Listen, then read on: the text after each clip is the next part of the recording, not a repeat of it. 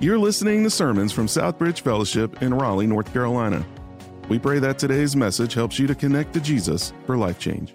Well, this morning we're kind of in between series, right? We've just finished our Sent series through the summer.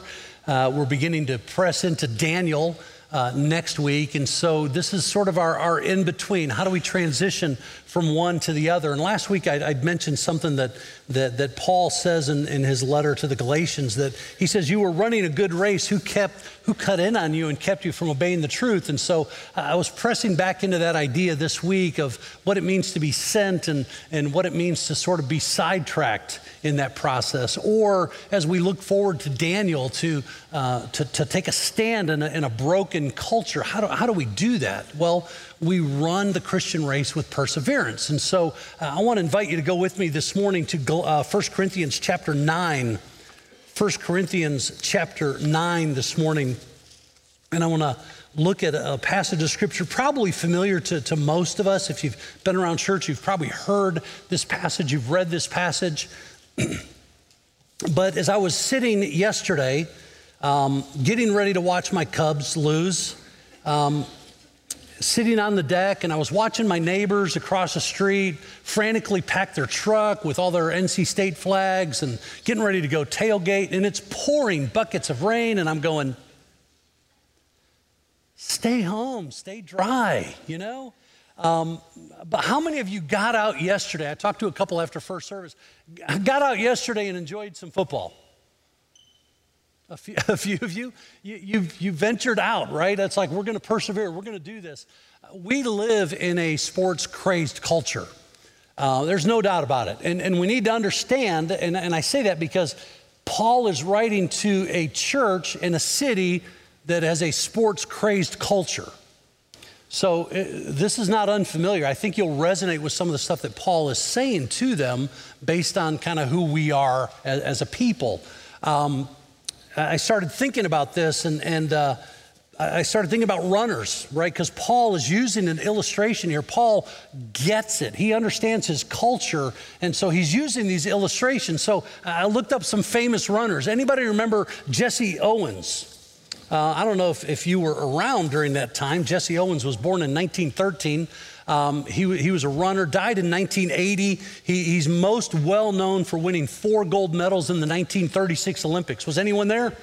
Yeah, I probably didn't think so. But he changed culture as we know it, not just being a great athlete, not just being a great runner, but even today, USA's top track and field athlete that's named each year is given the Jesse Owens Award, because he had such an impact on the culture. Anybody remember a name named Roger Bannister? Roger Bannister was the first person timed to run a mile in under 4 minutes. They believed that it's like there's no way that a human being could run that distance that fast and actually run under a 4-minute mile. Now, I'll just be honest with you, I don't know how people get up and run at all, okay? We have some runners in the room. Come on, I'd be loud and proud. It's okay. Any runners in the room? I don't understand you. Julie, I see that hand, very proud back there. Whenever I get the urge to run, I lie down and it goes away. And so, but runners, it's a unique breed. So when Paul's using this illustration, it makes a lot of sense. Anybody remember the name Catherine Switzer at all? Catherine was the first woman to run the New York City Marathon. She registered in 1967 to run the New York City Marathon. At that point, AAU rules said there's no woman can do this. They actually believed that a woman was not physically capable of running that distance. And so there was a ban on women running this race at all. Catherine in 1967 was able to actually register. She got her bib, her number, and she was running. And the picture that you see is actually during the race, one of the guys that was a race coordinator of the New York City Marathon for years and years, very adamant, very purist about the race, cut in on her during the race, realizing it was a woman, and tried to rip her bib off and take her out of the race. But 2 guys that were running with her, one was a track coach with a men's team at a college who saw her potential as a runner and started coaching her, was running with her, and also her fiance was running with her at the time. And so they protected her, and so she actually finished. She was the first woman to register and actually run the New York City Marathon. You probably remember a really fast guy named Usain Bolt, also known as Lightning Bolt. Anybody remember this guy? 2009, I believe it was, that he set the 100-meter world record, still known as the fastest man ever to run the 100-meter in 9.58 seconds. I can't even think about running it that fast. In 2011, some guys were monitoring and metering him. And in 2011, they actually measured his speed at one point in his dash at 27.33 miles an hour. The guy's just amazing, right? So these are runners, and these are well-known runners. So when we think about Paul writing to this church in Corinth, these people who are passionate, sports crazed, he's quick to use this illustration and this idea of what it means to be a runner. We're familiar with the Olympic Games. The Olympic Games go back to around 776 BC. Every 4 years in the city of Olympia, they would host these games. But there was also another set of games called the Isthmian Games that were held in the city of Corinth every 2 years. So every 2 years, thousands of people would just come to the city of Corinth. Thousands of people as spectators, athletes, just fell on the city. And so as Paul is writing to them, understand this is the culture that he's writing into. The Isthmian Games just drew spectators, participants. It was a massive celebration, probably one of the most splendid and attended celebrations in all of Greece at that point in time. So with that as a setting, let's look at 1 Corinthians chapter 9. The context of what Paul is writing up to this point is about our grace and about our freedom in Christ. He's talking to them about, in your freedom, don't do certain things. And yes, you are free to do certain things, but don't do those things if it causes someone else to stumble or to struggle. You are called to live a different life because you are followers of Jesus Christ. And so he's going on for a couple of chapters talking about these things, not an external, right? He's not saying, hey, do this, do this, do this. No, he's saying because you've been transformed by the grace and the mercy of Jesus, your life should look different. You should be walking differently. You should be living differently. You should be running the race as a follower of Jesus in a way that is different, which leads him to this part of his letter. We're going to begin in verse 24, but I want to just set it up in verse 33, because as Paul is writing all these things, not about the law, I have the law, but I'm not living under the law. I'm living by grace. I'm doing all these things. I'm growing in Jesus. He says in verse 23, I do all this for the sake of the gospel.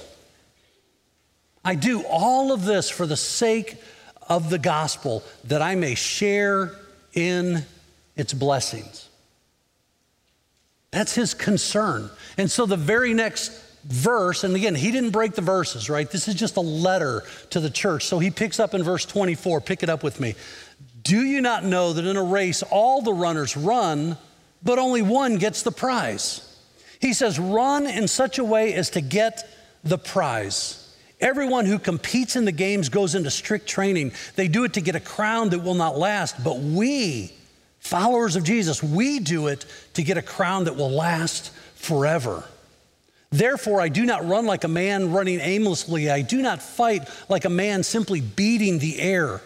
No, I beat my body, he says, and I make it my slave so that after I have preached to others, I myself will not be disqualified for the prize. Paul begins this little section with sort of a hypothetical question, because he asks them a question that he knows they know the answer. It's like preachers do it all the time. And Pastor Scott will often say, some of you will never answer in church, right? But sometimes we ask a question and the room is really quiet.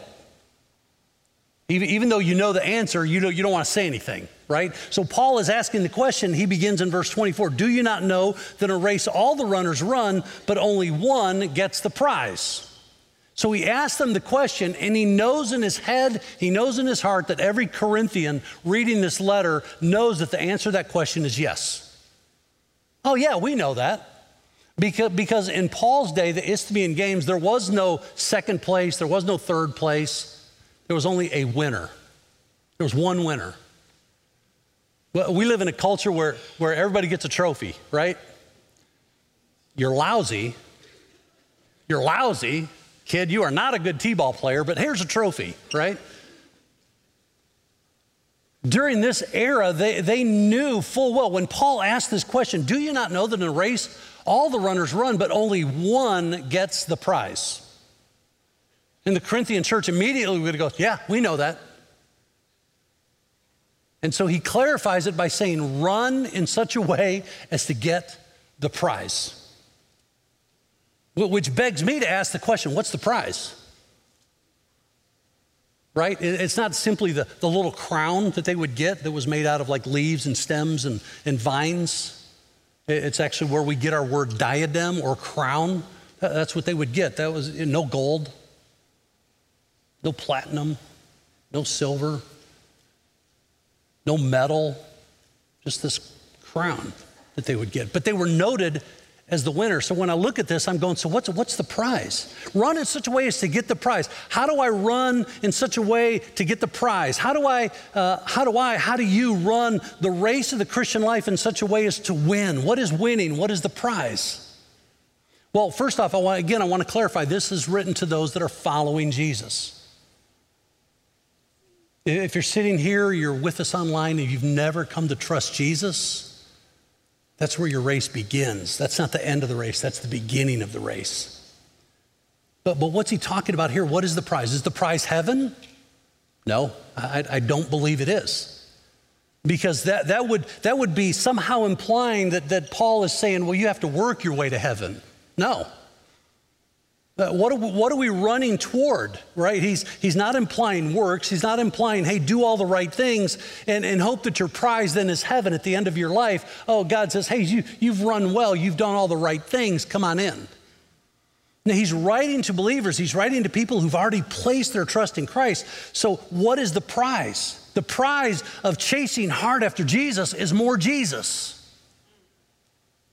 The prize, the way to win is to grow deeper in your walk in your relationship with Jesus Christ, to know him more. What a gift, what a prize. As we grow to become more like Jesus, we become more concerned with his thoughts, his ideas, his mission than my own. The prize is to one day stand, as Jesus told the parable in Matthew chapter 25, the parable of the talents. Where he's saying, hey, all the things, Dave, that have been entrusted to you, your time, your treasure, your talent, the truth that I've entrusted to you, you need to live as a good steward, so that Jesus said in Matthew 25, verse 23, when we stand before him, what does he say? He looks at us and says, well done, my good and faithful servant. See, the goal of running the race to win the prize is that you could stand before the judge who would say, you won. I want to stand before Jesus one day and then hear him say, Dave, well done, my good and faithful servant. With all that I've entrusted to you, you have been faithful. You've run the race with perseverance. You've lived in a way that loved me and honored me and brought glory to me. That's the prize. The prize of pursuing Jesus is more Jesus. The prize of pursuing his mission is more mission. The prize of pursuing the focus and attention of Jesus Christ and his kingdom is more of his kingdom. It's not the pursuit of things here. It's not for the pursuit of gifts or prizes or somehow God's blessing on our life here. That's a distorted American version of what we say the gospel really is. Well done, my good and faithful servant. What kind of prize is that going to be? To know that we stand before God and he looks at you and he says, well done. You've run the race and you won. So what will it take? There's a lot of things in this text, but can I just share 3 things with you? Is that okay? This is one of those moments I ask a question. It's okay to respond. Is it okay? I'm going to share 3 things and we won't take long. See, if we're going to run the Christian life as if eternity depends on it, If we're going to run the Christian life, run the race of the Christian life in a way that eternity depends on it, I think Paul is telling us three things. One, we have to have determination. We have to have determination. Look at verse 25. Paul says, everyone who competes. There's a decision that was made to compete. See, when someone decides to run the New York City Marathon or the Boston Marathon, as we've had people in our church do these things, and again, I don't understand why you were compelled to do those things, but at some point you have to go through the process. You have determined that you're going to do that. And so you go through the application process. See, we all make determinations at some point. The question is, do we stay with our decision? Many of us on January 1st determined to do something. And by January 2nd, we are determined not to do that. How many of you know, seriously, show of hands, how many of you have ever joined a gym somewhere within the first week of January? Come on, seriously. You made the decision, first week of January, I'm going to join a gym. And then that's over, right? I joined a gym one time. I thought, wait, first I just have to show up. I got to get in the parking lot. So I stopped at the donut shop on the way, and I made it to the parking lot, and I said, tomorrow I'm going to go in. And tomorrow never came. So, but there's a determination. See, when we come to know Jesus Christ, we give our life to Christ. We are born again. We're born new and fresh. And to walk in relationship with Jesus Christ takes determination. Why? Because Satan is now coming after me. He wants to come after me with everything that he can. And we have this idea sometimes that, oh, once I give my life to Jesus, life is easy. Life is going to be great now that I've come to know Jesus. But we realize that's not true. Life is hard. Well, when you make a determination in your head to do something, your body, your flesh begins to speak against it in every way possible. We're going to see this when we press into Daniel, because in Daniel chapter 1, verse 8, it says that Daniel purposed in his heart not to defile himself. In other words, he made a decisive decision of his will to honor God. And that's exactly what Paul is saying. He says, look, be like Daniel. Make this decision. I am going to honor God. I'm going to be determined to walk in fellowship with God. And I'll promise you this, the more you desire to do that, the more Satan is coming after you. Paul said it in 1 Corinthians, or in Romans chapter 7. I have it marked in my Bible, 2 words, civil war. Because Paul said, man, the things I want to do, I don't do. The things I don't want to do, I continue to do. What a wretched sinner I am. The more you pursue to walk in fellowship with Jesus, the more Satan's coming after you. He's going to speak to your flesh. He's going to bark at you with everything he possibly can to distract you from relationship with God and fulfillment of his mission. And some of those things are going to be evil, and some of those things are just going to be a comfortable distraction. We talked about that last week. And Paul is saying, look, you have to live determined. What about you this morning? Are you determined to win your spiritual race? Or do you just take this casual approach of going, well, you know, I prayed a prayer and one day I think I'm going to heaven. So I think until that point, it's all cool. I just want to accumulate what I can and have fun until that moment. See, now I don't think there's a back door to heaven. But I think there's a difference in how we meet our Savior in that moment. And Paul is saying, run in such a way as to get the prize. Be determined. Let me introduce you to another runner. His name was Bob Wieland. Bob Wieland, in November of 2nd, 1986, he ran the New York City Marathon. That day, there were 19,413 runners that started the race. How many runners? 19,413 runners. Let me tell you about Bob, and I'm going to tell you why he was the most important person that ran that race.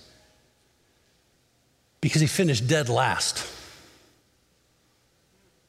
Out of 19,413 runners, he finished 19,413th.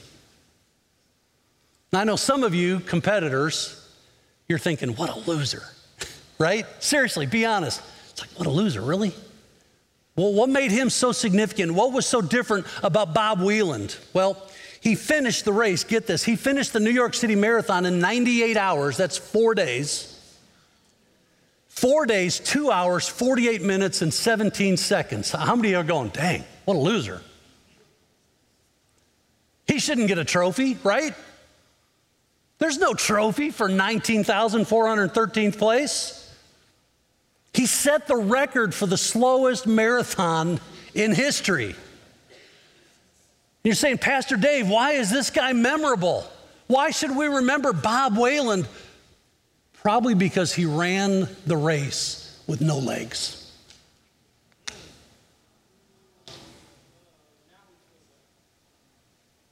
Bob Wieland ran the New York City Marathon with no legs.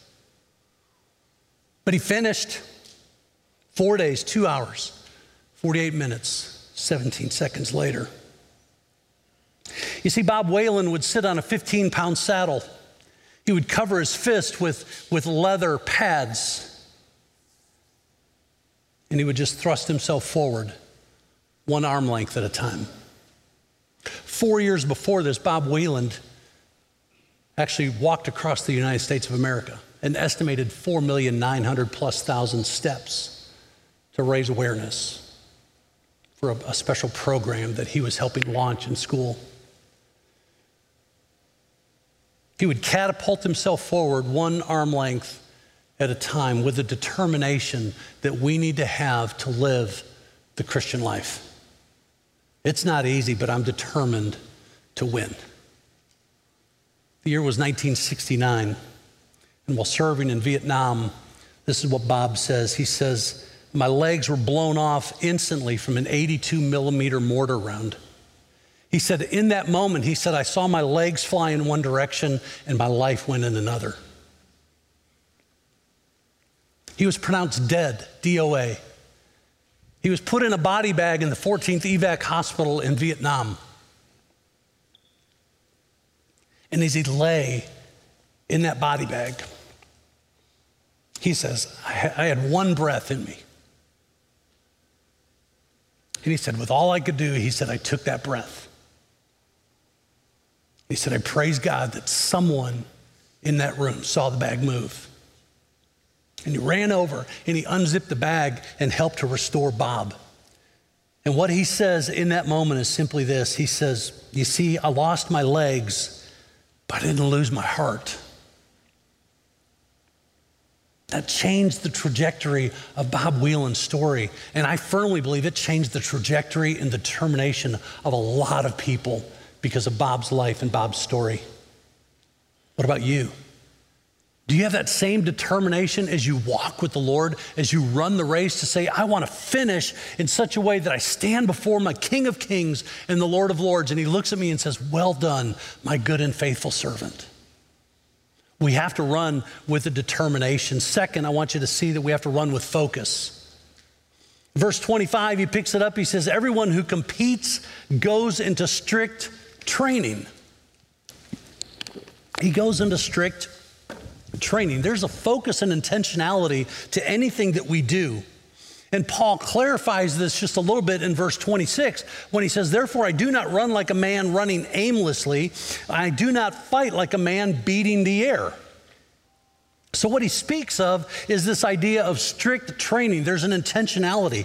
And I've talked to so many people through my years of ministry, and they say, Pastor Dave, I'm really trying. I'm trying. And my response is always this. Listen to me. Quit trying.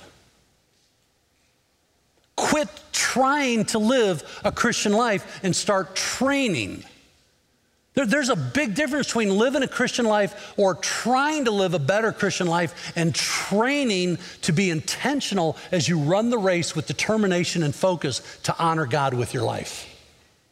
See, you can go through all the motions and attend things and do things and in hopes, well, I'm going to just keep trying hard. I'm going to keep trying hard. He says, no. He says, they go into strict training. Paul uses this illustration elsewhere in his letters. He says, train yourself to be godly. Grow in righteousness. Train yourself to walk with the Lord. Surround yourself with people that are going to love you, encourage you, and challenge you to run the race. See, what Paul understood with the Corinthian readers is that in the Isthmian Games, it wasn't simply runners that competed. It also included horse races, it included chariot contests, jumping, wrestling, boxing, throwing the discus, throwing the javelin. And so he picked out this running and this boxing illustration to use right here. Because he knew that whatever games they were competing in, every athlete knew that in order to win, he must have focus. A guy didn't train and compete and prep to go in and be a boxer only to go throw a javelin or a spear. If you're going to say, I want to walk a faithful Christian life and fulfill the mission that God has given me, then you train for that. You press into that. You move into that. So he's speaking here of runners. He says, I don't run aimlessly. I don't fight like a man beating the air. And so what he's saying is, look, runners don't just start running in a zigzag pattern, do they? I've never seen that kind of race except on the playground when you're playing tag or something. But in competition, there's this lane and there's this focus and there's this goal. I am running toward that goal. That is my focus. That is my intent, and I am running with determination because I want to win the prize. I want to stand before the Lord. Well done, my good and faithful servant. So I'm going to run there. He says they don't run aimlessly. They don't fight like a man beating the air. So I've heard preachers talk about this, and they think it's like a shadow boxing training. But the language that Paul uses is actually one of being beaten up and dazed. If you've ever watched boxers, when they take a hit, sometimes they stammer. And they're swinging, they're going through the motions, and this seems so much like the Christian life to me sometimes. I'm swinging, I'm going through the motions, but I'm not landing a blow anywhere. Because Satan's pummeling me. He's coming after us with all he can. And sometimes life just makes us go, wow, what's going on? And so he uses this illustration of a man that's just beating the air. Paul says, no. He says, we have to be determined. We have to go into strict training, right? Runners run a specific course. Boxers fight in a certain technique. Jab, jab, punch, jab, jab, stay tight. Go through the process of training and be strict in that process. Because that boxer wants to know that every blow has to count in beating my opponent. I have to block. I have to know what to block, what to keep away, and I know when to jab. So he's using this picture, and Paul's saying, look, man, successful Christian living demands focus. We must have the goal in mind. Our mission is Jesus' mission. Our focus is Jesus' focus. If we're going to run the race to be successful in our Christian life, it's going to look more like Jesus. So what did Jesus say? Luke 19:10, I've come to seek and to save that which was lost. You want to run a race to look more like Jesus? Seek and save the lost. That was Jesus' mission. Matthew 28, go and make disciples. This is the mission. This is the focus of Jesus. If we want to keep our life in line with him, what are we going to do? We're going to seek and save the lost. We're going to make disciples. Not just go through the motions, not just running aimlessly, not just beating the air, but landing blows. So we have to have this determination. We have to have a focus. Last, I want you to see that we have to have discipline. He says you have to have a discipline. Verse 27, no, I beat my body and I make it my slave so that after I have preached to others, I myself will not be disqualified for the prize. Paul says there's a discipline to what I do. I beat my body. Now, Paul presses into this in a couple of different places in Scripture. In Galatians chapter 5, I mentioned last week, where he simply says, you were running a good race. Who cut in on you and kept you from obeying the truth? I've been here. God, I want to walk with you. I want to run with you. God, I want to fulfill your mission. And all of a sudden, stuff happens in my life, and I get sidetracked. And God brings me back. So Paul's speaking the same idea to the Corinthian church that he did to the church in Galatia. Don't let people cut in on you. Don't let things come against you. 1 Timothy chapter 4, as Paul is writing to his young disciple Timothy, he says this. He says, have nothing Nothing to do with godless myths and old wives' tales. He says, rather, what? Train yourself to be godly. Train yourself to be godly. For physical training is of some value, but godliness has value for all things, holding promise for both the present life and the life to come. There's the prize. There's the prize, the life to come.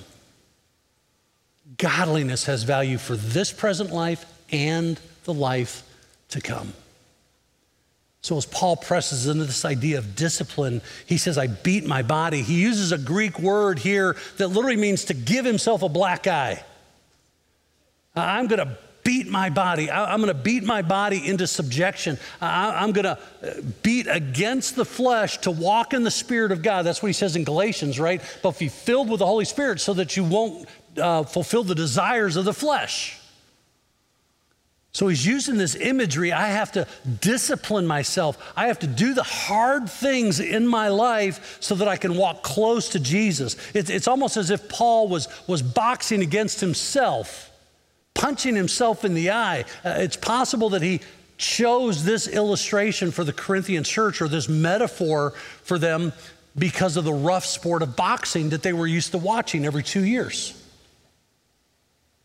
Because in the Isthmian Games, unlike modern day boxing, there were no rounds. You just go for it.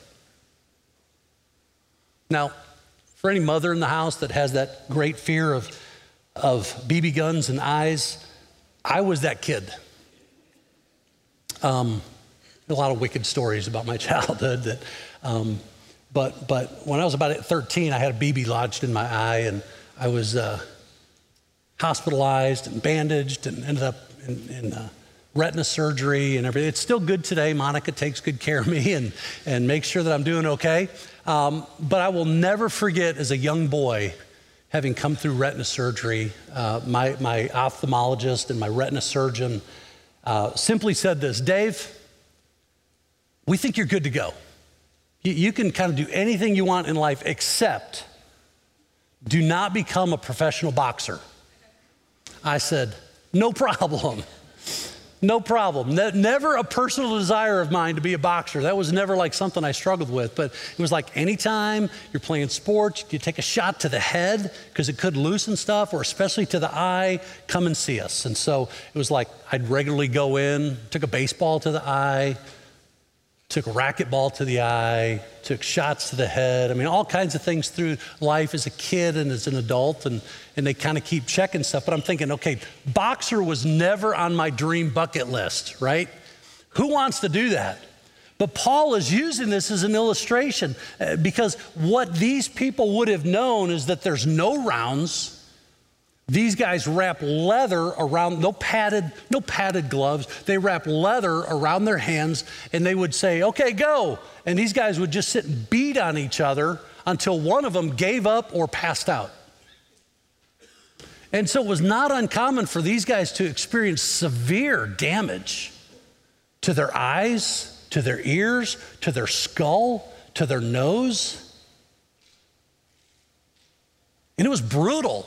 And Paul is saying, I'm going to be brutal to myself. I'm going to discipline myself in such a way that, right, discipline involves physical discipline and strength. It also involves removing yourself from certain things, abstaining from certain things. Why? Because I'm going to press in to Jesus. Therefore, I'm going to choose to deny myself of other things. What about a spiritual discipline? Prayer. Meditation on scripture reading, scripture memorization, fasting. When's the last time you had a spiritual fast, just denying yourself something because you want to seek deeper, more intimate relationship with Christ? He says we have to discipline ourselves.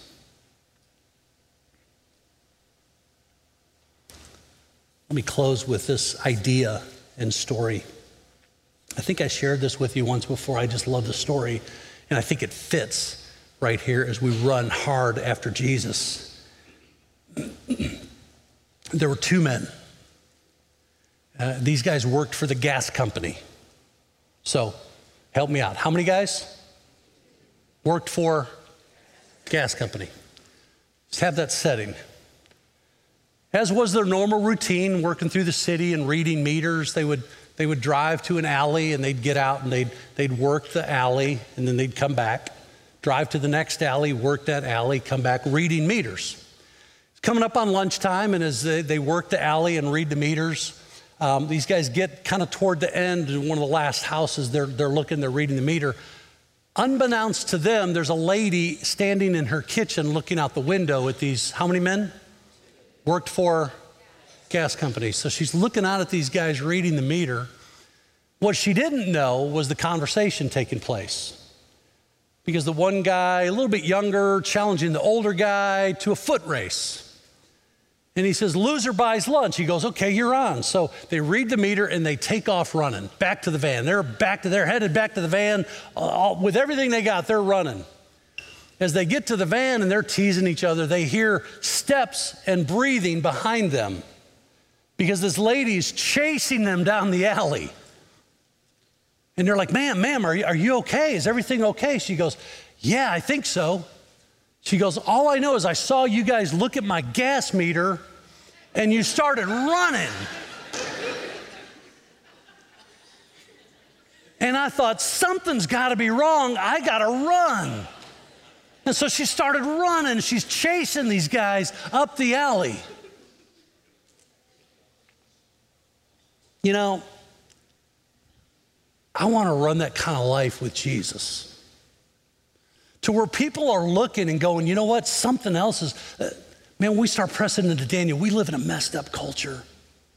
Are we running so hard after Jesus that people are looking at us going, I don't know what's going on over here, but it's a mess. But what I see you running toward is beautiful and wonderful. And I want to know this Jesus that you're chasing hard after. We have to run as though eternity depends on it. Why? Because it does. It does. We have an impact. We have a blast zone around us that we are impacting people, whether you admit it or not, whether you acknowledge it or not. There are people around you who are influenced by your life, and you're either running hard after Jesus and pursuing him with everything you can so that you can stand before him and say, well done, my good and faithful servant. You have run the race. You now win the prize. Let's pray together. Father, in this place, we want to be people who run hard after you. God, to run in such a way as to get the prize. God, I want to live a life of determination. I want to live a life of focus. I want to live a life of discipline. God, my years here are short compared to an eternity that I will spend in your presence. You're holy, you're righteous, you are sovereign. You've invited me to come to yourself. You've given me salvation through the blood of Jesus Christ as a gift by grace through faith. And Father, now I just want to run in such a way that I can get the prize when I stand before you one day. In Jesus' name, amen. Thanks for listening to sermons from Southbridge Fellowship in Raleigh, North Carolina. If you have a question about the message you just heard, email us at info@sfchurch.com. For additional resources or service information, visit us at sfchurch.com.